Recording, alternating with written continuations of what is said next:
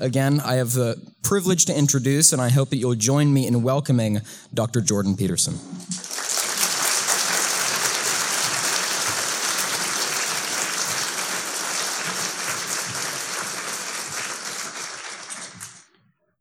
Okay, so here's another way of thinking about the structure of the world. On the outside, I named that the Dragon of Chaos, and that's sort of related to that snake that we saw here. That's the very base. And those are the things that you really don't understand at all. You kind of encounter the Dragon of Chaos when you're a little kid and you're in your bed and you're afraid of the dark and you don't know what's in the closet and there's a monster under your bed. It's like your nervous system, the fear systems in particular, are alerting you to the fact that out there in the domain that's beyond what you know, there are things that lurk that are terribly dangerous. Okay, so you could think about that as a predator detection circuit. And what's really happened to human beings is that we've modified the predator detection circuit as we've evolved to represent the unknown as such. And so I'll walk through that. So the snake is the thing that inhabits the unknown. And out in the unknown, there are things that are terrible and there are things that are good. Right? And that's why dragons, for example, exist and why they hoard gold. And a dragon, the best representation I've encountered of the dragon is that it's a snake-cat bird. And the reason it's a snake-cat bird is because tree-dwelling primates are primarily preyed upon by snakes and cats and birds. And so the dragon is a it's an amalgamation, it's a monster of the predator, essentially. So predator is a category. And dragon is a symbol of the category of predator. And the dragons breathe fire because, well, obviously fire is also an extremely destructive force. And so and that's associated with a snake as well. But the point I'm trying to make is that human beings have a space of safety, both psychologically and physically. The space of safety might be where you are when things are going properly for you. That's your home territory. And you can carry that with you, you know.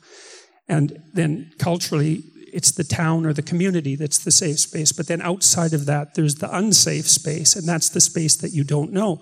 And like human beings have to conceptualize what they don't know. That's one of the things about us that's so peculiar, you know, because if you have a computer and something happens that it doesn't understand, it just crashes. But if you are somewhere, you're always somewhere you don't understand and you don't get to crash. And so you actually need a representation of the domain of things that you don't understand. And that's a very strange representation, right? Because a representation means you know something. And so here's a situation where you're making a representation of the class of all things that you don't understand. And that's actually what the dragon-snake complex represents, because it's a terrible predatory force that's eternal, but it also harbors something of extreme value.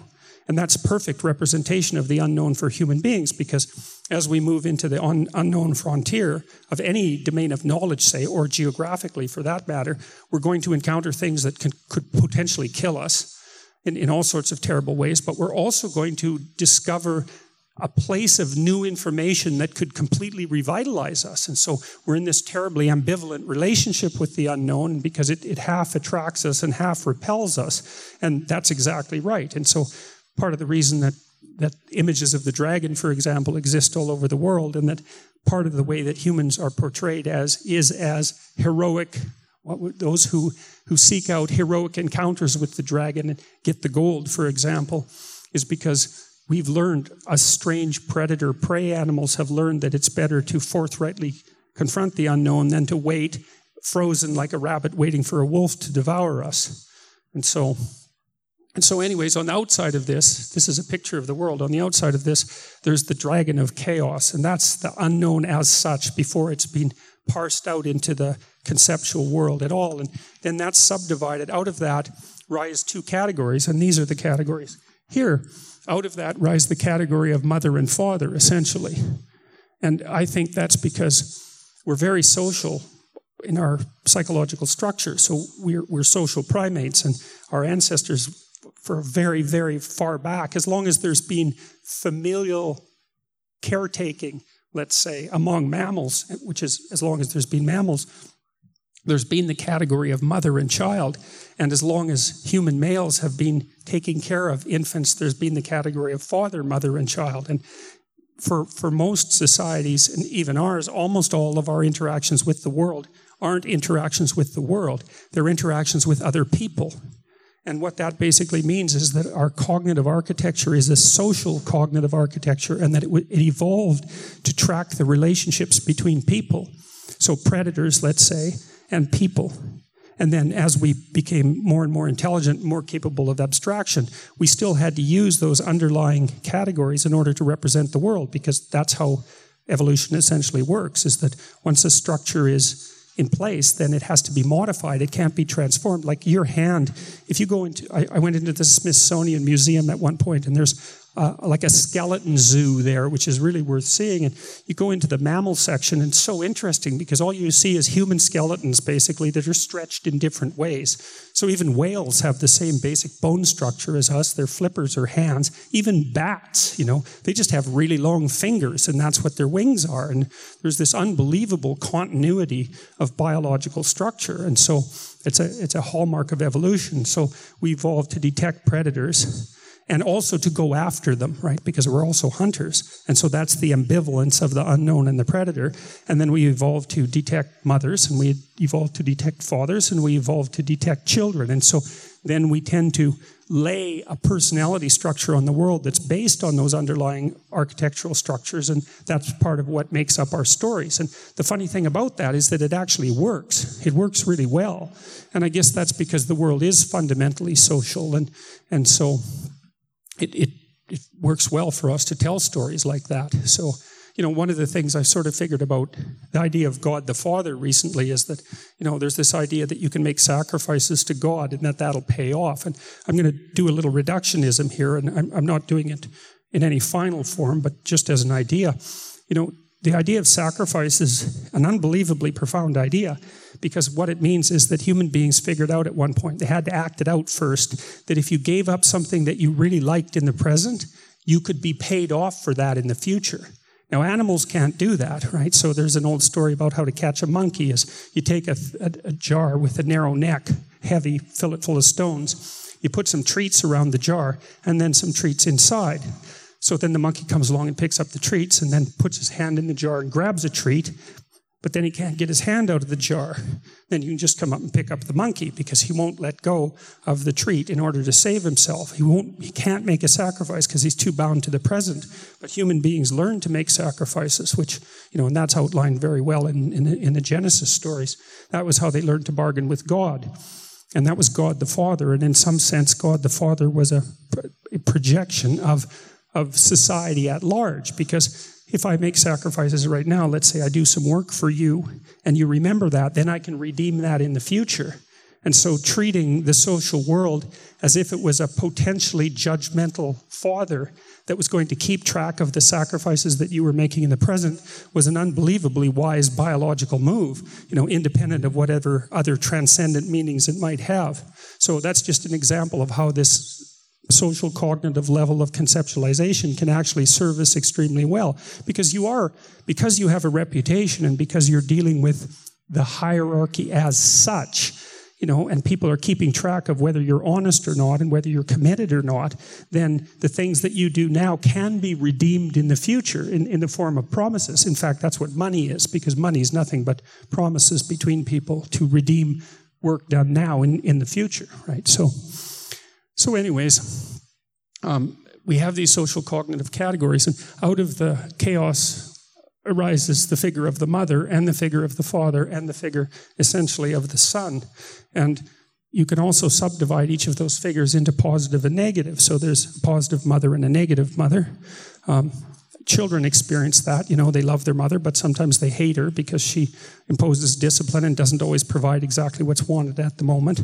And then Mother Nature is, of course, exactly the same way. It's all beauty and environmental wonder, except for the cancer and the elephantiasis and the, malarial mosquitoes and all of that. And then on top of that, there's the paternal level. That's the patriarchy, for lack of a better word. And it's got a positive element, which is everything that keeps everything in order, like it is in this room. The fact that we're all socialized and that we know how to behave. And then there's an element that's tyrannical, because that social order can get too tight and grip you too hard and force all the variability out of the system.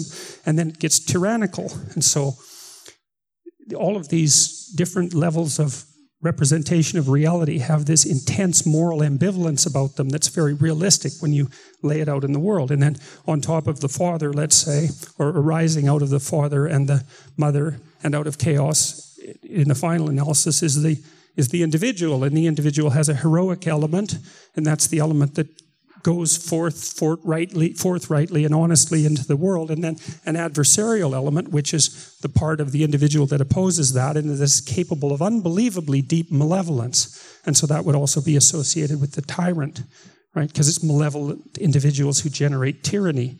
And so then you could say that's a more complete human story, is that it's not only chaos and order, it's this more elaborated set of characters. There's chaos as such. That's the dragon that the hobbits go off to find. It's classic mythological story. The oldest story we have of mankind, essentially, is our dragon-slaying stories, like the Mesopotamian creation myth. And there's even echoes in the Old Testament of God conceptualized as a serpent slayer or as a slayer, say, of Leviathan or Behemoth, which are these massive creatures, let's say, that have to be destroyed in order for the world to be set in a proper manner. Echoes of very archaic ideas. And so what you might say in your life is that these are the forces that you have to deal with. You have to deal with the positive aspect of nature and the negative aspect of nature, because nature gives and kills.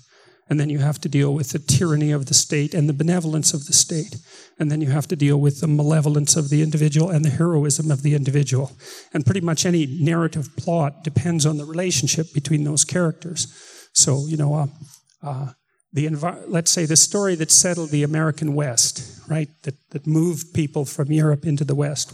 The story was heroic individual spreading the wonders of cultural order into the negative and the negative wastelands of nature.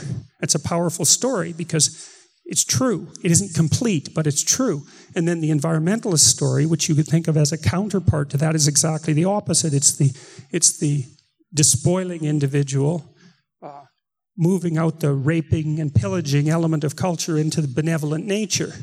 And so those stories are completely opposed to one another. They're both true, but they're both partial stories. You need to know both of them in order to orient yourself properly in the world. So, all right, so I'm going to talk about order first. So the first thing that you have to understand about order is that order is a delimiting function. Okay, and that's because there isn't very much of you, and there's a lot of everything else. And that's part of the reflection of the individual, limited individual against the transcendent absolute. Like, in a battle between you and everything, you're going to lose because there's just not enough of you. And so another way of thinking about that is that there's a lot more that you don't know than that you do know. Then, in fact, the amount that you don't know is comparatively infinite compared to the amount you know. And so partly what you do about that is you just stay in places that you know. You know, maybe you make little forays out into places you don't know, but you do it pretty damn carefully.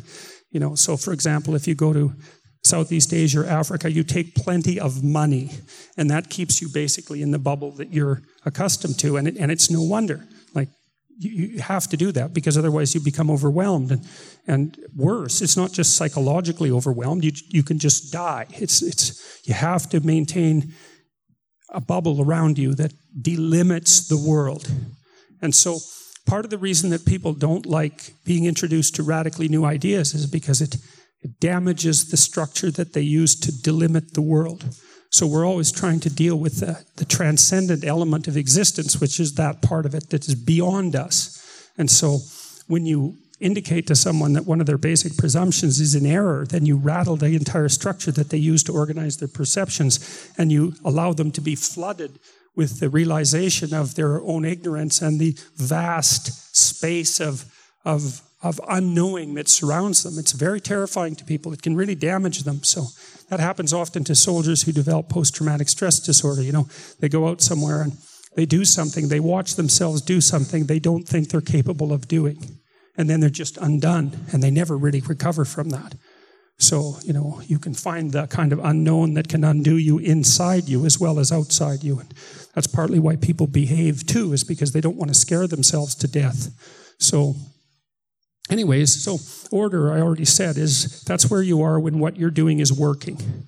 So it's a psychological definition.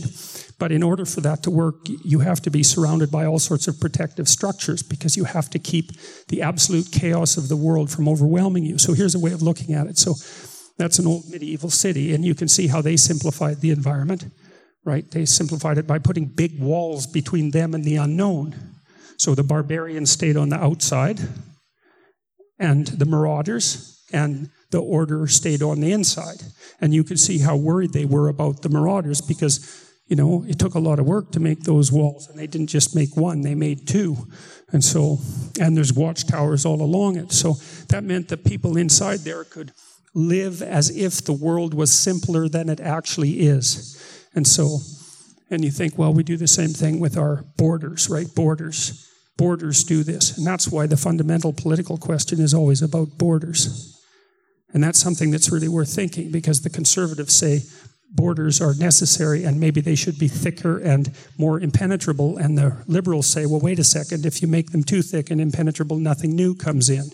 And the problem with that is that sometimes the conservatives are right and sometimes the liberals are right, and so they have to have an argument all the time about how permeable the borders should be. And it's the fundamental political question as far as I can tell, and it's a fundamental conceptual question, because liberals have more permeable borders at every level of their cognitive hierarchy, and conservatives have less permeable borders at every level of their conceptual hierarchy.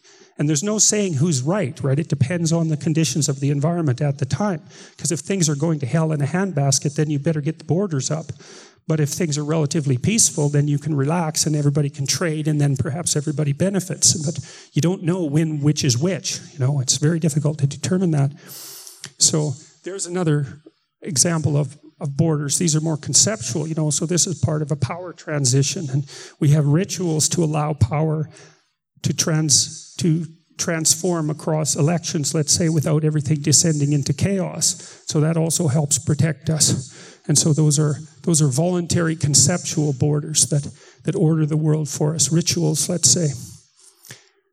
And then there are the rules that help bind us together. And I really like the story of Moses, and this is kind of the way that I think about it. So, the Israelites were wandering around in the desert, and they didn't know what they were doing. And it's a pretty sad story because they escaped from tyranny, which was obviously awful. But it's not like the desert was a great improvement, Maybe it was even worse. And that's something really worth thinking about, because Moses is obviously portrayed as a hero. But the first thing he does when he destroys tyranny is turn everything into an inhabitable desert.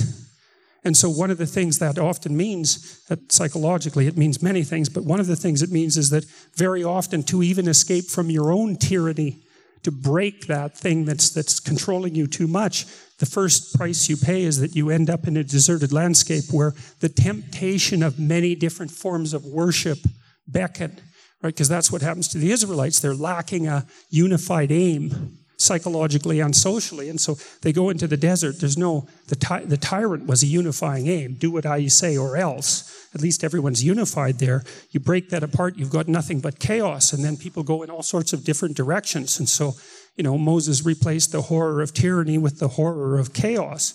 And then he spent a lot of time in the desert acting as a judge, because all these Israelites who were scrapping with each other nonstop because there was no hierarchical authority would come to Moses and ask him what they should do when they were fighting with each other. And he spent a ridiculous amount of time judging them. And enough so I think it was his father-in-law told him that he was going to exhaust himself if he wasn't careful. And it was after that he had the revelation of the commandments, the rules. And partly what that means is that by judging people for so long, by puzzling over the structure of behavioral morality, he had a revelation that showed him what the fundamental articulated rules of a civilized society were.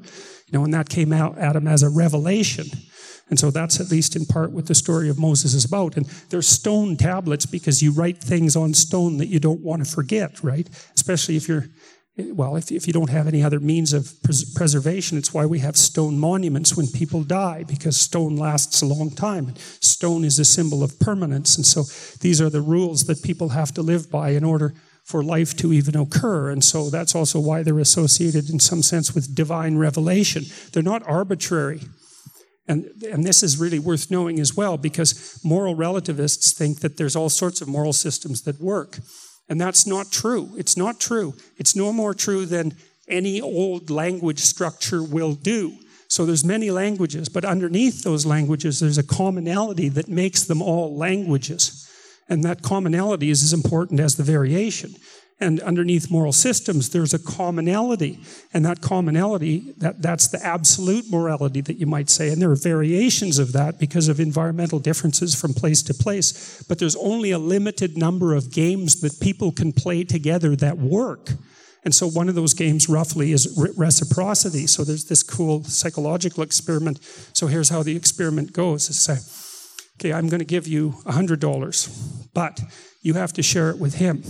And you can make one offer to him, and if he accepts it, you both get the money. But if he rejects it, neither of you get any money.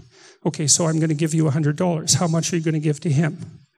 50. Okay, so one of the cool things is that wherever you go with people, that's essentially their answer. And one of the things that's really interesting is that, let's say you offered him 10. He'd probably say no. And the classical economists don't know what to do about that because they think, well, that's stupid. It's like, if I said, can I give you $10, you'd say yes. But if I give him 100 and he gives you 10, you're going to say no because it's not fair, right? And the fairness is, the reason that works is because people don't just play one game with each other. They play a whole bunch of games with everybody. And so you want to make sure that each game is fair so that across games, everyone is treated properly. And that's a form of emergent morality. And it's very constraining. So what it means is there isn't an infinite number of moralities. There's very few. And one of the bases for a lasting morality is reciprocity across multiple games. And here's another way of thinking about this. Is really important because, the moral relativists in many ways have got the upper hand, and they are wrong. They're seriously wrong. Like the postmodernists have this idea there's an infinite number of ways to interpret things, which actually happens to be correct. But there are not an infinite number of ways that you can interpret things that work socially and keep you alive. And that's the big flaw in their reasoning. And it's not just a philosophical flaw. They're wrong. It's wrong. They're right that things are so complex that you can interpret them any number of ways. But they're wrong in that there's an infinite number of valid interpretations. There's a very constrained number of valid interpretations. And you know that because if you have a family, you have to treat them fairly, right? If you don't, they hate you. And then they'll take their revenge or you'll crush them. It's like you'll have hell in your house. And it's essentially based on the idea of reciprocity across time. So here's an example that's pretty easy to understand. So let's say you have a kid and he or she is out playing a game, and you observe how they're playing, and maybe they're a bit too competitive and a bit too cranky, and you take them off the field afterwards and you say, it doesn't matter whether you win or lose. It matters how you play the game. And the kid's like 8, and they look at you. It's like, what in the world are you talking about? It's like the whole point of the game is to win, obviously, right? And you think, well, I don't really know what I mean, but I know it's true. And so, which is very common that people know something is true, but they can't articulate why, because we have way more embodied wisdom than we have articulated wisdom. So we often know that we know something, but we can't say why. But here's why. It's like, so let's say, life isn't a game. Life is a series of games. And the winner isn't the person who wins a game. The winner is the person who gets invited to play the largest number of games. And so when you're playing a game, people are observing you to see if you're the sort of person that it's fun to play with. And that would mean you're the sort of person that offers 50%. I asked a woman the other day about this, and she said $60. And, which I think is actually even a better answer, although 50 is a perfectly fine answer. And that's the one that people tend to converge at, right? Because it's basically fair to you and to him. But she said 60, and that's kind of interesting because everyone heard. And then you could imagine, well, now I might say, well, he said 50 and he said 60. Now you guys get to pick which of these people you're going to play that game with. And you're all going to pick him. And so he's only going to get $40 per trade, but he's going to get like 1,000 trades. And so, you get your $50 and that's better than nothing. But, so it might even be that being a little bit more generous than 50-50 is a really good long-term strategy, especially if you develop a reputation for that. But you can see how it's so fundamental that. So Jack Panksepp, who's a brilliant neuroscientist, even observed this with rats. So little rats, juveniles, they like to rough and tumble play. And so they'll work to enter a play arena where they know they get to wrestle with another rat. And so if you pair two juvenile rats together, and one's about 10% bigger than the other, then the big rat can stomp the little rat whenever he wants. 10%'s enough. So you put the rats you let the rats work, and they go out in the arena where they can play, and the two rats play like dogs. They make the little play gestures, and then they start wrestling with each other, and the big rat pins the little rat. And so now the big rat is the little rat is the subordinate rat. Okay, they've established the dominance. Now, let's say you pair them repeatedly together now. So the next time, the little rat has to ask the big rat to play. That's the first rule. But then if you pair them repeatedly across time, unless the big rat lets the little rat win at least 30% of the time, the little rat won't ask him to play anymore. And so that was something Panksepp demonstrated, I think, about 15 years ago. And it was unbelievably profound realization, because what it showed was that the morality of reciprocity is so deep that it even manifests itself in rats if you allow them to play across repeated games. And so there's a very deep sense of reciprocity as the fundamental basis. Reciprocity and honesty, because honesty goes along with that, because if you do something for me, then I have to remember it, right? Now I'm in your debt, and at some point I have to pay it back. And you're going to watch me, like, you'll do a favor, and, you won't. You're not keeping a ledger exactly, but there's a little expectation in the back of your head that now that you've done something for me, if the time comes that you need something similar, then it would be appropriate of me to repay you. And so, if you do 3 or 4 things for me and you get nothing in return, then you're going to turn your attention to someone else, because I'm like a kid who can't play. And so it's out of these simple realities that are really undeniable that complex forms of morality emerge. And that is exactly the proper rejoinder to the notion of moral relativism, because because you can see just out of that notion of reciprocity across multiple play states that you can get both the notion of fair play and honesty. And those are major moral, they're major foundational elements of morality as such. And so it's very important to know that. And so, what happens with Moses and with most lawgivers is that the fundamental elements of the rules for social conduct that allow individuals to thrive and to cooperate and to compete and to maintain their society across long periods of time become codified. They're acted out to begin with. And you can see that, for example, if you look at primitive, like animal societies. So there's this guy named Frans de Waal who's been studying chimpanzees. And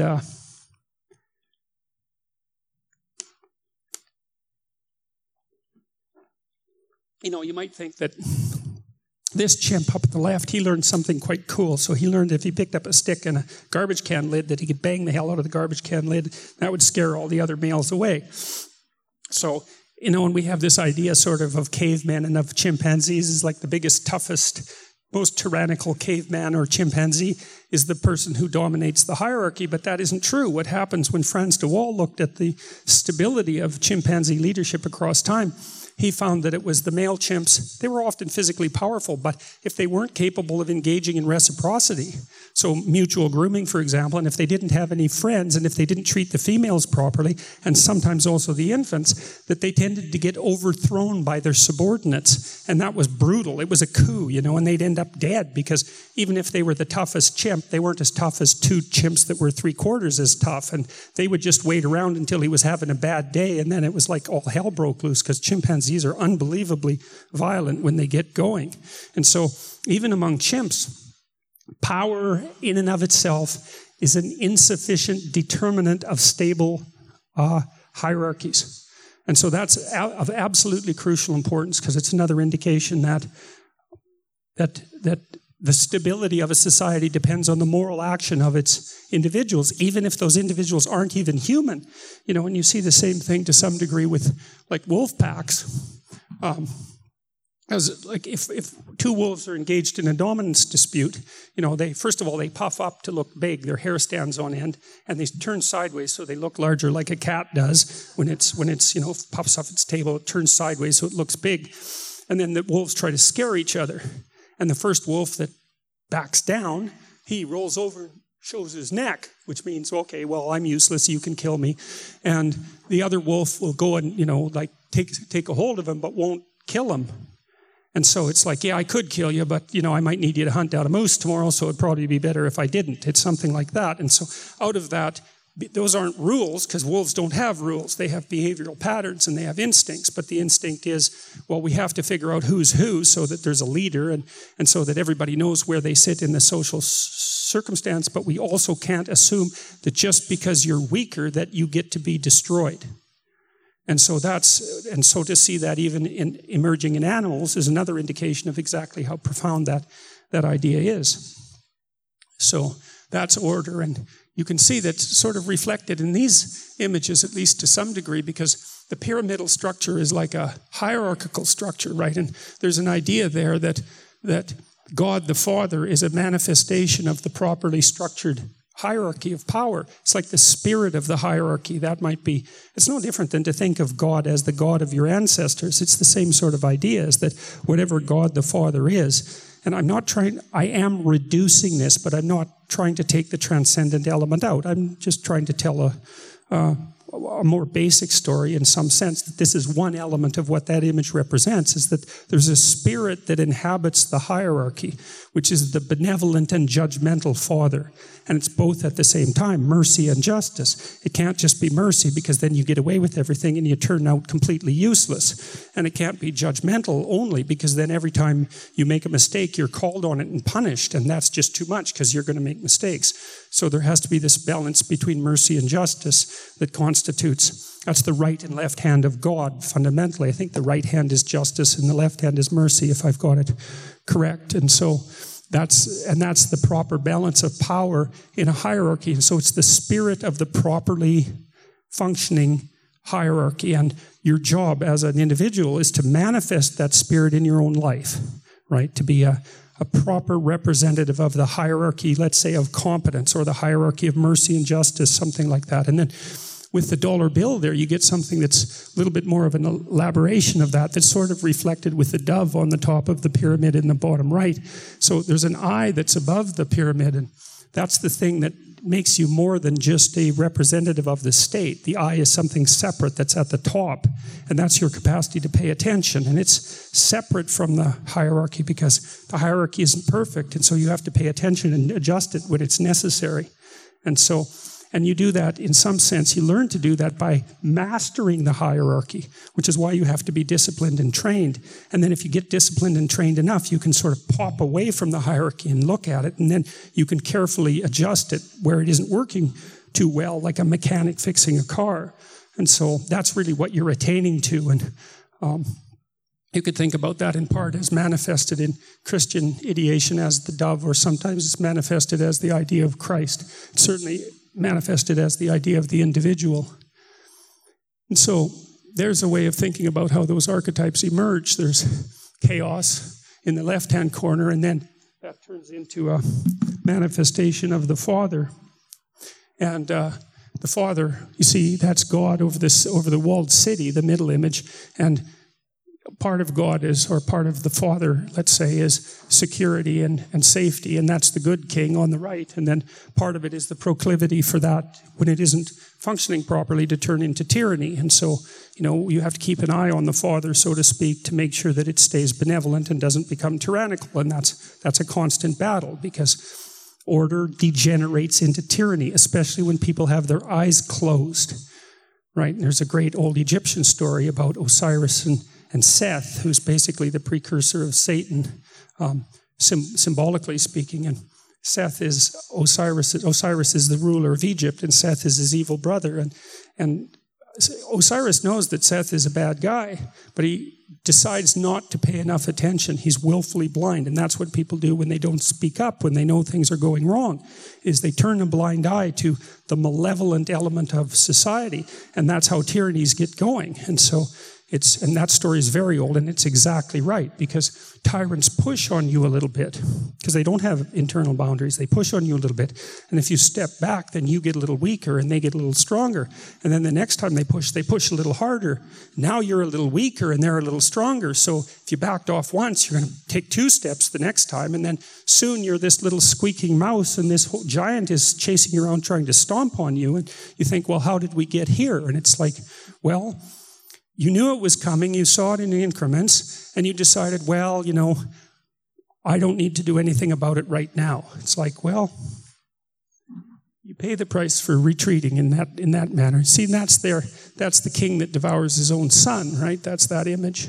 So that's what he's about to do. And the king that devours his own son is the tyrant who's so intense that he won't allow his progeny to develop into independent beings, which is more or less the definition of a tyrant. Right, so it's a very unpleasant idea, and that's what's manifest in this sort of thing. Captain Hook there, he's interesting. Most of you have seen Peter Pan, and Peter Pan doesn't want to grow up, right? He's got this relationship with this little fairy, who of course doesn't exist because she's a little fairy, and he could have an actual woman. That's Wendy. She's only a girl, but you know where everything is going in the story. And she wants to grow up and be an adult, but Peter Pan, he wants to stay king of the lost boys. And like, really, that's who you want to be king of? That's just not such a great ambition, And it's like being the tallest midget or something like that. That's probably politically incorrect. But the part of the problem with Peter Pan is that, like, his basic image for adulthood is Captain Hook. And Hook is like a tyrant, and what's Hook chased by? Crocodile, right? And what's in the crocodile's stomach? Time, right? So Captain Hook is the person who's been turned into a tyrant because he's terrified of time and mortality. And time has already got a piece of him. Right? So he's so existentially terrified that he's transformed himself into a tyrant. And Peter Pan looks at that and he thinks, well, why would I want to grow up and be a one-armed, hooked tyrant chased by a crocodile that has a taste for me? I'd rather stay immature and king of the lost boys. But the problem is that he doesn't really have an existence then, right? And Wendy grows up and, of course, has a life, and Peter Pan just stays an eternal adolescent. And that's something... Like, if you can't see a relationship between that story and what's happening in our culture, then you're just not thinking at all. And so, the tyrannical ideas, well, this guy too, this is after the fall of the wall, and but this is in Poland, someone kissing a statue of Stalin. It's like, really? That's maybe not the world's best idea. And there's a terrible painting over here, the same sort of idea. That's the hellish element of the tyrant. And here you almost see Stalin in a satanic guise. He's surrounded by something that looks very much like fire, and that's exactly right. And hero of the motherland. Yeah, well, certainly. I mean, who knows how many people he killed? You can't even count the millions. So, and then these are images from Auschwitz, and so tyranny can get out of hand unbelievably badly when people abandon their individual moral duty. And there's a poster from the Allies in World War II, where the Nazis are associated with snakes, essentially, and kind of with frogs and reptiles, and that's a good example of the use of the predator detection system to label what's unknown and what's the enemy. It's a reversion to a very fundamental mode of thinking, and that's often useful. And then you see Hitler here as a kind of an antichrist, right? So that's, for all intents and purposes, the Holy Spirit, but it's a carnivorous eagle, and he's an antichrist figure essentially. And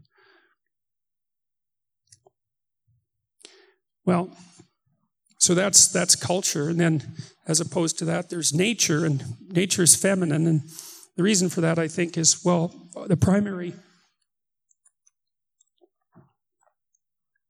primary hierarchies among human beings tend to be masculine, so that's one reason. And so what's outside the hierarchy in some sense is feminine, but there's a lot more reasons than that. So feminine is nature.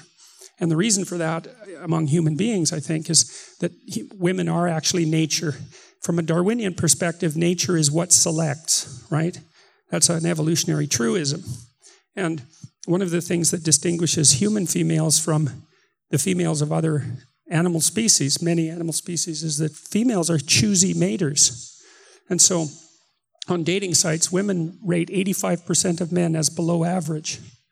And maybe that's true in some perverse way, but it's also the case that you have twice as many female ancestors as male ancestors. And you might think, well, that's not mathematically possible, but it is. So imagine that every man that has a child has 2. And every woman that has a child has 1. And what that means is half the men have 0 children. And that's essentially how it's worked across time. And so men are culled much more dramatically from the reproductive process than females are, and females say no. And, they have their reasons for saying no because, well, they have to put up with a lot to be pregnant and then have an infant, and they need someone reliable, and there's a lot at stake. And there's some good evidence that part of the reason that human beings are so intelligent is because we've been involved in an evolutionary arms race between men and women for 7 million years. Once women became choosy, it set off an arms race of intelligence, and so that's a very interesting proposition. But what it means is that it isn't that women are symbolically nature. For men, they are nature. And so when a woman says something like, well, I don't really want to go out with you, I don't want to date you, but you're okay as a friend, what that means is something like, well, you're basically tolerable, but I don't think your genetic material should propagate itself into the future, right? Well, that is what it means. Make no mistake about it. And so there's no more fundamentally damning a statement than that. And that accounts for some of the antipathy between men and women, the ongoing antipathy between men and women. And women also make men self-conscious in a very dramatic way, partly by refusing them, because there's nothing that makes a man more self-conscious than to be refused. And if you remember correctly, or potentially correctly, that's what happens with Eve in the story of Adam and Eve, right? Because Eve makes Adam self-conscious. She's the person who gives him the fruit. She's the person that wakes him up, and so that his eyes open and he sees he's naked and what's useless and horrible about himself. That's the arise of self-consciousness. And I think that's actually right, that women did make men self-conscious, and women are more self-conscious than men on average. That's associated with negative emotion. And so anyways, that's part of the reason why women are nature, or the feminine is nature. And so this is an echo of the masculine division. So you see the woman there whose promise on the one hand, that's Diana in the bottom left-hand corner with multiple breasts. She's sort of the mother of humanity. And then on the right, you see this figure of Kali, who's an Indian goddess, who can be transformed into a positive goddess, by the way, if you make the right sacrifices, which is a very interesting idea. But I'll tell you a bit about Kali, because you need to be able to see what that statue represents before you can understand it. And so, first of all, she has 8 legs like a spider. Okay, and so human beings are innately afraid of spiders and snakes. That was just established because they just showed really young infants, I think 3 months old, pictures of spiders and snakes before they'd ever seen a spider or a snake. And their pupils dilated much more to pictures of spiders and snakes than to like handguns or rhinoceroses or, other things that were hypothetically dangerous. And so that the idea of the outside or the dangerous is very well symbolized by insect figures and reptiles. And that's why monsters in horror movies are often some combination of insect and reptile, and that creeps people out. And, well, no wonder, because we were chased around by those sorts of things for a long time. So anyways, she's got 8 legs like a spider. She sits inside a web of fire. So that's what that is, the curlicues there. But inside the fire is a ring of skulls. And so that's the fire of death, essentially. And her hair is on fire, too, and she has a headdress of skulls, so that's rather nasty. And then you see her belly is relatively hollowed out. And what's happened is she's just given birth to that character that she's standing on, and she's eating him. You see the snake-like things that are sort of coiled up around her there? That's his intestines, and she's eating him. So that's the terrible element of Mother Nature, right? That's death and destruction. And, the person who made that carving, who made that representation, was trying to represent the terrible element of nature, and then to try to figure out, well, what do you do? Not specific terrors of nature, right? But the idea of the terror of nature as such, because human beings are capable of that level of abstraction. And then the Indians discovered, like we did, that you could offer sacrifices and that would keep the terrible force of nature at bay. That's exactly right. Now, that was dramatized and ritualized and all of that, but lots of times you have to act something out before you understand it. So the idea was if you made the correct offering to the terrible forces of nature, then she would transform herself into the benevolent element of nature. And of course, that's what we're always hoping, right? We wouldn't be working, we wouldn't be striving, we wouldn't be trying unless we believed that there were things that you could offer up as a sacrifice to nature and fate that would protect you in the future. As I said, it's one of the great discoveries of humankind. And her whole life is that, is what sacrifices do I have to make in order to keep absolute hell at bay? And so there's no difference between that and thinking. It's the same thing.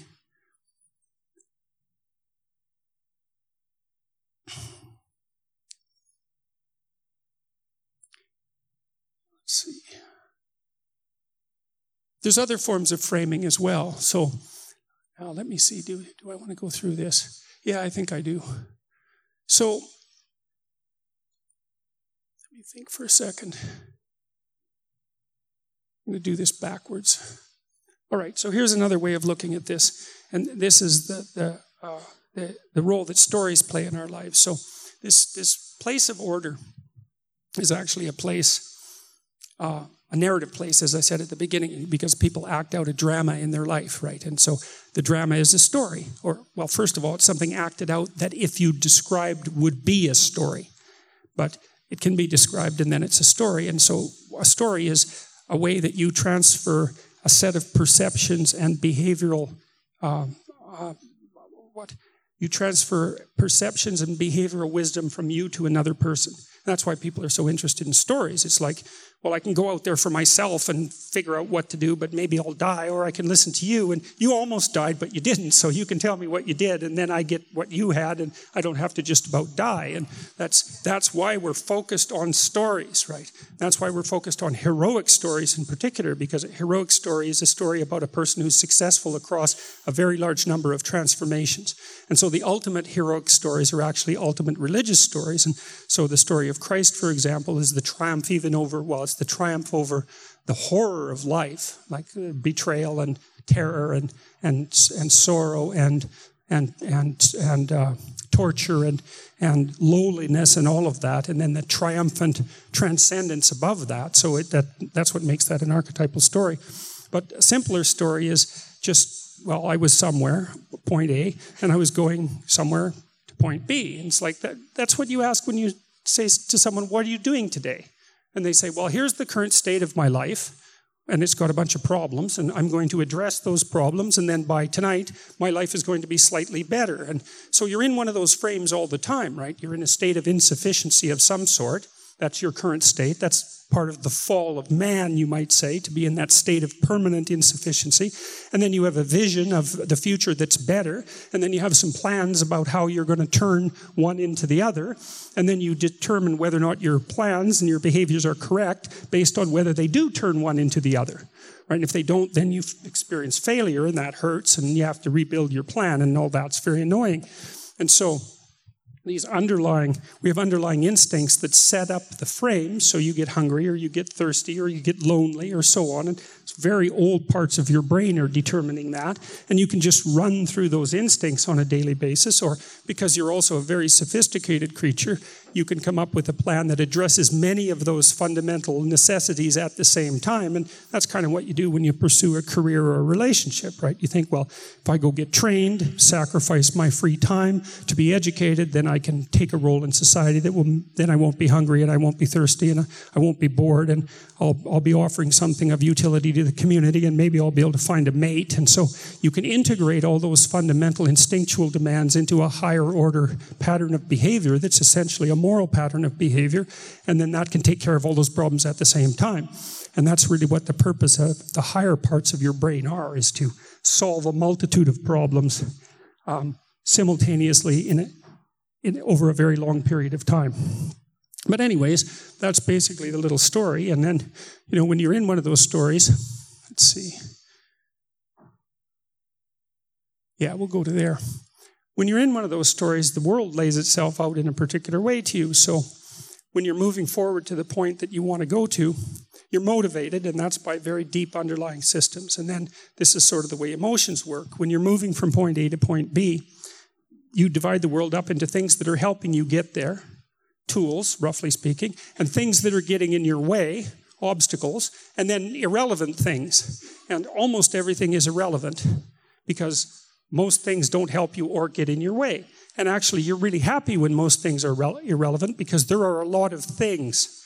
And if they become relevant, then you're in real trouble. So you want to simplify the world so there's only a few things that you have to contend with. Then you kind of know your plan is of the right size. And if it's a good plan, then most things are facilitators or tools. And that's really what makes you happy. So that's how your emotional systems work, is that you set an aim. And then if the landscape lays itself out so that you're moving towards your aim, then your brain systems that modulate positive emotion produce dopamine, which is the primary chemical for positive emotion, telling you that you're on your way somewhere good and that your plan is intact. And then that also makes that plan, the neural representation of that plan, grow because dopamine also helps with cellular growth. So a successful plan tends to occupy more territory, let's say. And so that's a good thing to know, because one of the things it means is that if you don't have an aim, you can't have any positive emotion. Right? That's a really important thing to understand, because people often think they get positive emotion by accomplishing something. But that's not really true, because, like you graduate from university and you're sort of at the pinnacle of your academic career at that point, and then the next day you're an unemployed person hoping to be a barista at Starbucks, right? And so the culmination of the story is also the collapse into a new form of chaos. And so there isn't positive emotion that's continually associated with that kind of accomplishment. There's positive emotion associated with picking an aim that's worthwhile. And the more worthwhile the aim, the better, which is part of the reason that moral virtue is so necessary for a good life. You want to aim high, right? You want to aim high and then decompose that into subplans that you can actually attain. And then you're flooded, let's say, with a sense that what you're doing is worthwhile, let's say, despite the suffering of life. And that's part of the reason that moral virtue is necessary. It's not just a you should. It's not limitations that's placed on your being, arbitrarily so that you don't disturb other people. It is that, but that's the weak part of it. The strong part of it is that life is very, very difficult and it's full of suffering. And one of the things you have to set against that is your moral aim. And the proper moral aim is to aim as high as you can imagine, to aim at the highest good that you can imagine. And then partly what a religious story does is try to lay out what that good could be. And so in Christianity, for example, the example in the New Testament is of a person who voluntarily takes the burden of suffering on himself, and also the burden of evil, because that's what it means for Christ to have taken the sins of the world onto himself. And so he's willing to completely embody what it means to be a human being, which is to be subject to tragedy and to be the locus of malevolence. And the idea there is that the highest good that you can aspire to is to be strong enough to do that, voluntarily and not shrink in terror from it and not let it turn you in a malevolent direction, and to live as a beacon to other people and to make the world a better place and all of that. And then that can fill your life with enough nobility and purpose, so the fact that life is suffering and there is malevolence in the world, you can regard as a tolerable circumstance given the grandeur of the possibilities that await for you. And so it's absolutely crucial to life. And it's worse than that, because it's not only that if you don't have an aim, you don't have any positive emotion. It's also that if you don't have an aim that justifies your existence, that you degenerate, because you don't have enough positive emotion, you're still going to have plenty of suffering, and you're still going to run into plenty of malevolence in you and other people. And so none of the negative emotion is going to go away if you don't have a moral aim. All of the negative emotion is going to stay, and then you'll be this person who's only tortured by existence. And then if you're tortured by existence because you withdraw, then you're going to become resentful and deceitful and arrogant, and then you're going to become malevolent, and then you're going to become suicidal or homicidal or genocidal, because that's where that ends up if you take it to its final conclusion. Your life is suffering, pointless suffering, to the point where you think that being itself should be eradicated. And so that's a bad road. So it's not only that if you don't have a name, that you don't have a good road, it's that if you don't have a name, the bad road opens itself up for you. And it's no trivial matter. And it's actually a matter that in some sense the fate of the world depends upon, because we just can't have that many people anymore taking that terrible road, because individual human beings are too powerful. We're too powerful. And so that's just got to not continue, because if the wrong person gets a hold of the wrong tools, we're in all sorts of trouble. And we just barely squeaked by in the 1960s and the 1980s. And it's not going to get better. It's going to get worse with regards to that. So anyways, you need a name. And, things that help you along, give you positive emotion, things that get in your way give you negative emotion, and everything else is irrelevant. And the question is, there's another category too, and this is, I'm going to talk a little bit about the descent into the underworld again, just to let you know how that happens. And so when you're moving from one point to another, something might get in your way, and you can just walk around it. And, that's annoying and all that. That's why you honk at someone when you're in your car. It's rude, but you do it anyways, because you automatically tag the person as an obstacle, and then you beep at them. Even you're going to do the same stupid thing to someone else a block later. But it's a simplifying response. But maybe now and then, well, let's say you beep at someone and they get out of their car with a crowbar. Okay, so that's a whole new kettle of fish, let's say, right? And that's actually a symbolic representation. And what that means is you aren't where you thought you were, and you're not beeping at who you thought you were beeping at. And then you also don't, and then what happens then is all sorts of things that were irrelevant become relevant. Right? Because the person in the car was irrelevant, basically. You were just beeping at the car. There's a person in there, but, you think they're going to tolerate being beeped at. And so they're civilized or maybe cowardly or however you want to put it. But you honk and this biker comes out with a crowbar and you think, prediction error. Right. I'm not getting what I want. And then all sorts of things that you want to be irrelevant about human beings become relevant. It's like, we all have a capacity for mayhem and malevolence, but mostly we keep that under control for a variety of reasons. But the whole old guy with the crowbar, he's not really doing that. And so you just don't know what's going to happen. It's like, what are you facing here? Like a murderous combat? Like, are you facing your death? And does that mean that you've misjudged humanity very badly, and maybe that you're a little bit more irritable than was good for you? And so that's the emergence of the complexity that your plan had been hiding. And that happens every time a big mistake happens. So another example is, if you're in a relationship, let's say it's a long-term relationship and it's predicated on fidelity, and you find out that your partner's been having, let's say, 3 affairs for 10 years. It's like, okay, so you were in this little bubble, and everything was stable around you, and then all of a sudden, bang, up comes the snake in the Garden of Eden, let's say, and you're now conscious and self-conscious, and that is not fun. You're out of your little garden, and you're into the horrors of history, because what happens is that everything irrelevant becomes relevant. So you think you had a past with this person, and you think the past is over, because the past is gone. But then you find out that that person isn't who you think they are, and that means everything you think about your past with that person is wrong. And so then you have to rethink your whole past with that person.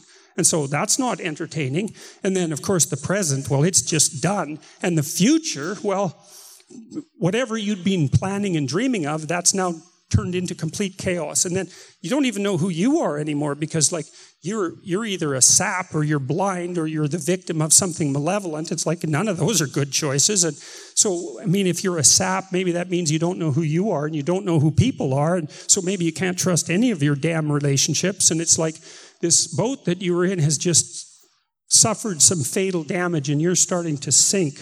Right? And that's the unexpected, that's novelty, and that's the thing we tag with the predator detection system, right? That's the emergence of the multi-headed snake, let's say. So down you go into chaos, and that's a descent into, well, it's a descent into the underworld, or it's a descent into hell. It can be that as well. And so I won't show you the, yeah, that's that. That's the paradisal dissolution, as the unknown manifests itself, and you wake up and then you're no longer in the paradise. You're out in history where things are awful and you have to work to put them back together, right? That's what that represents as well. You know, what happens with Jonah is that God tells him to do something. And he doesn't. He runs away. It's like, that's a bad idea. When you know you're supposed to do something, especially if God tells you to do it, you should probably do it. Because if you don't, you're going to end up tossed off a boat and eaten by a giant, like, serpent. And that's not going to be very entertaining. Like, Jonah's lucky. He has a rebirth. But, that's just good graces. He could have stayed in that whale. Lots of people do. That's an image of hell. So that's a summary of this sort of symbolic representation. And I'll show you those are different images of the same thing. That descent into chaos. You see there's a flying snake, and there's a woman in there and a man and a redemptive figure. That's a picture of the structure of reality. Let's see, I'm going to go through these. I want to end this with this. So the question is, how do you orient yourself in this world? Well, this is a good representation. So that's Hercules. And see, he's got a club there, and the club is covered with eyes. And he's got his eyes wide open, and he's going out into the darkness. And he's protected. He's got this protective boat, essentially, that keeps him afloat. You need some structure between you and the unknown. But he's going out into the unknown forthrightly with his eyes open, paying attention. That's not the same as thinking. Thinking is different. Paying attention is looking out for what you don't know and watching it and learning about it, to always be aware of that border between what you know and what you don't know, and to try to occupy that so you're constantly increasing your competence and fixing the structure within which you live. And so that's the heroic journey. And the hero is the son of the great father, we might say, and the hero is also the son of the great mother. And the hero involves himself in this journey. It's like he knows what he knows, but he knows what he knows is insufficient. And so then he goes and looks for what he doesn't know, and that destabilizes him, and that's kind of a voluntary death. Maybe it's only a little death, though. You learn something that you need to know that jars you, but it's not enough to destabilize you. You can learn these things very easily. Like, if you just sit on a bed and ask yourself, well, is there some things I could do that I'm not doing that would straighten up my life? You'll get a revelation of what those things are right away, and then you won't want to do them because you're avoiding them, because your snake detection systems are telling you that they're snakes. But you can either let them breed, or you can go out there and hack off their heads and make things stable and safe. And that's the constant existential question. So the hero is willing to confront chaos, and then to take what he learns from encountering that chaos and reintegrating. And so that's the paradise lost, paradise regained model, and that's the redemptive model. And so what that means is that the individual isn't what he knows, so he's not a tyrant, he's not an authoritarian tyrant, and the individual isn't a chaotic nihilist either, but the individual is the thing that moves from a position of stability to a position of instability, and then has a rebirth constantly. And that's the story of continual human development at small scales and at large scales. And, if you're careful, you continue to learn small, painful things at a reasonable rate, maybe a rate that even just challenges and interests you, so that you aren't fated to learn really horrible things in big chunks that destroy you so badly that you can't reconstitute yourself. And so part of the heroic path of individuality, which is the path of the Logos, is to confront the truth and to speak the truth and to aim at the highest good and to fix problems as they arise, so that you can maintain yourself and expand yourself across time, so that you can bolster your family, so that you can strengthen your society, all of those at the same time, and keep the balance between chaos and order, and maintain the balance between chaos and order. And that's, I suppose, in some sense, you might think of that as roughly equivalent to the kingdom of God on earth that is spread out before man's eyes, but which they will not see. It's something like that. It's an idea that's very similar to that. And that's the dragon fight. The classic dragon fight is that there's a stable place, but it's damaged. That's the great father, and there's something that threatens it, and the hero comes out to confront that voluntarily and frees something of value, because dragons hoard virgins as well as gold. And that's because women actually like the heroes who go out and confront the unknown. They're very wise that way. And then the hero puts the society back together as a moral obligation, not only to go and have an adventure, but to use the consequences of that adventure to revitalize the state. So that's another representation of the same thing. See, and that's a symbol of eternity, and eternity breeds nothing but snakes, and the hero is the person who's, constantly confronting that. That's Hercules, by the way. And these are all representations of St. George.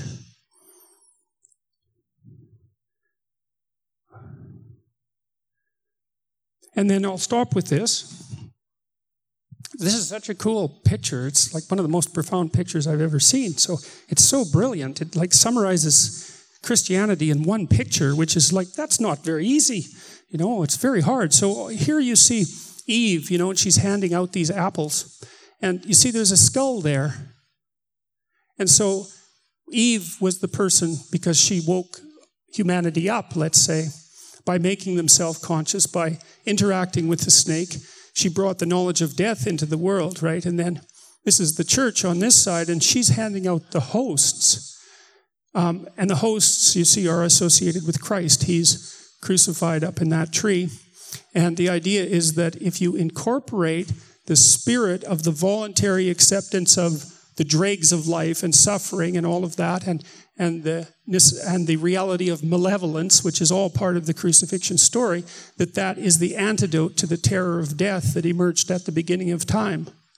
And that's the heroic pathway, is to be brave enough to encounter the worst of the snakes. And the snake in the Garden of Eden is the snake, and fair enough, but the snake is also Satan, and that's very weird. That's a very weird idea.